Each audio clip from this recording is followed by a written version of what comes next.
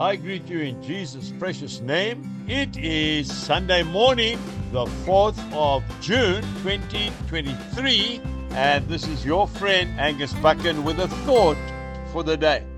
We start off in the book of Genesis, chapter 32, verse 26. And he said, "Let me go, for the day breaks." But he said, "I will not let you go unless you bless me." That was Jacob wrestling with God.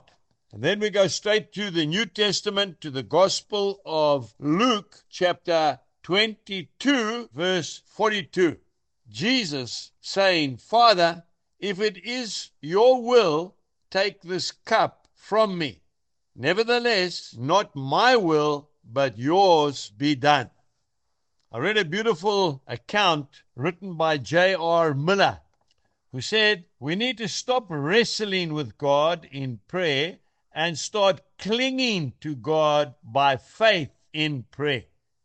I remember a story so clearly, an incident that happened in my own life. I was in the field harvesting maize. I was covered in dirt and chaff, and I got a message from the maid that came running from the house to say that my wife Jill was coming home from school with my young son in the car, and he was desperately ill. I had to meet her at the crossroads and take him straight to the hospital in Pietermaritzburg.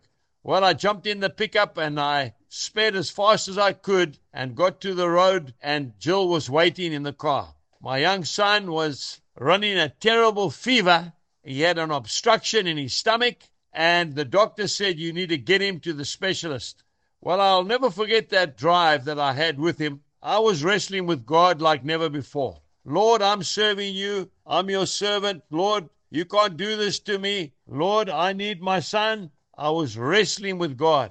And then I remembered what Abraham did with his son, Isaac. He offered him back to God on the altar. And then God gave Isaac back to his father Abraham.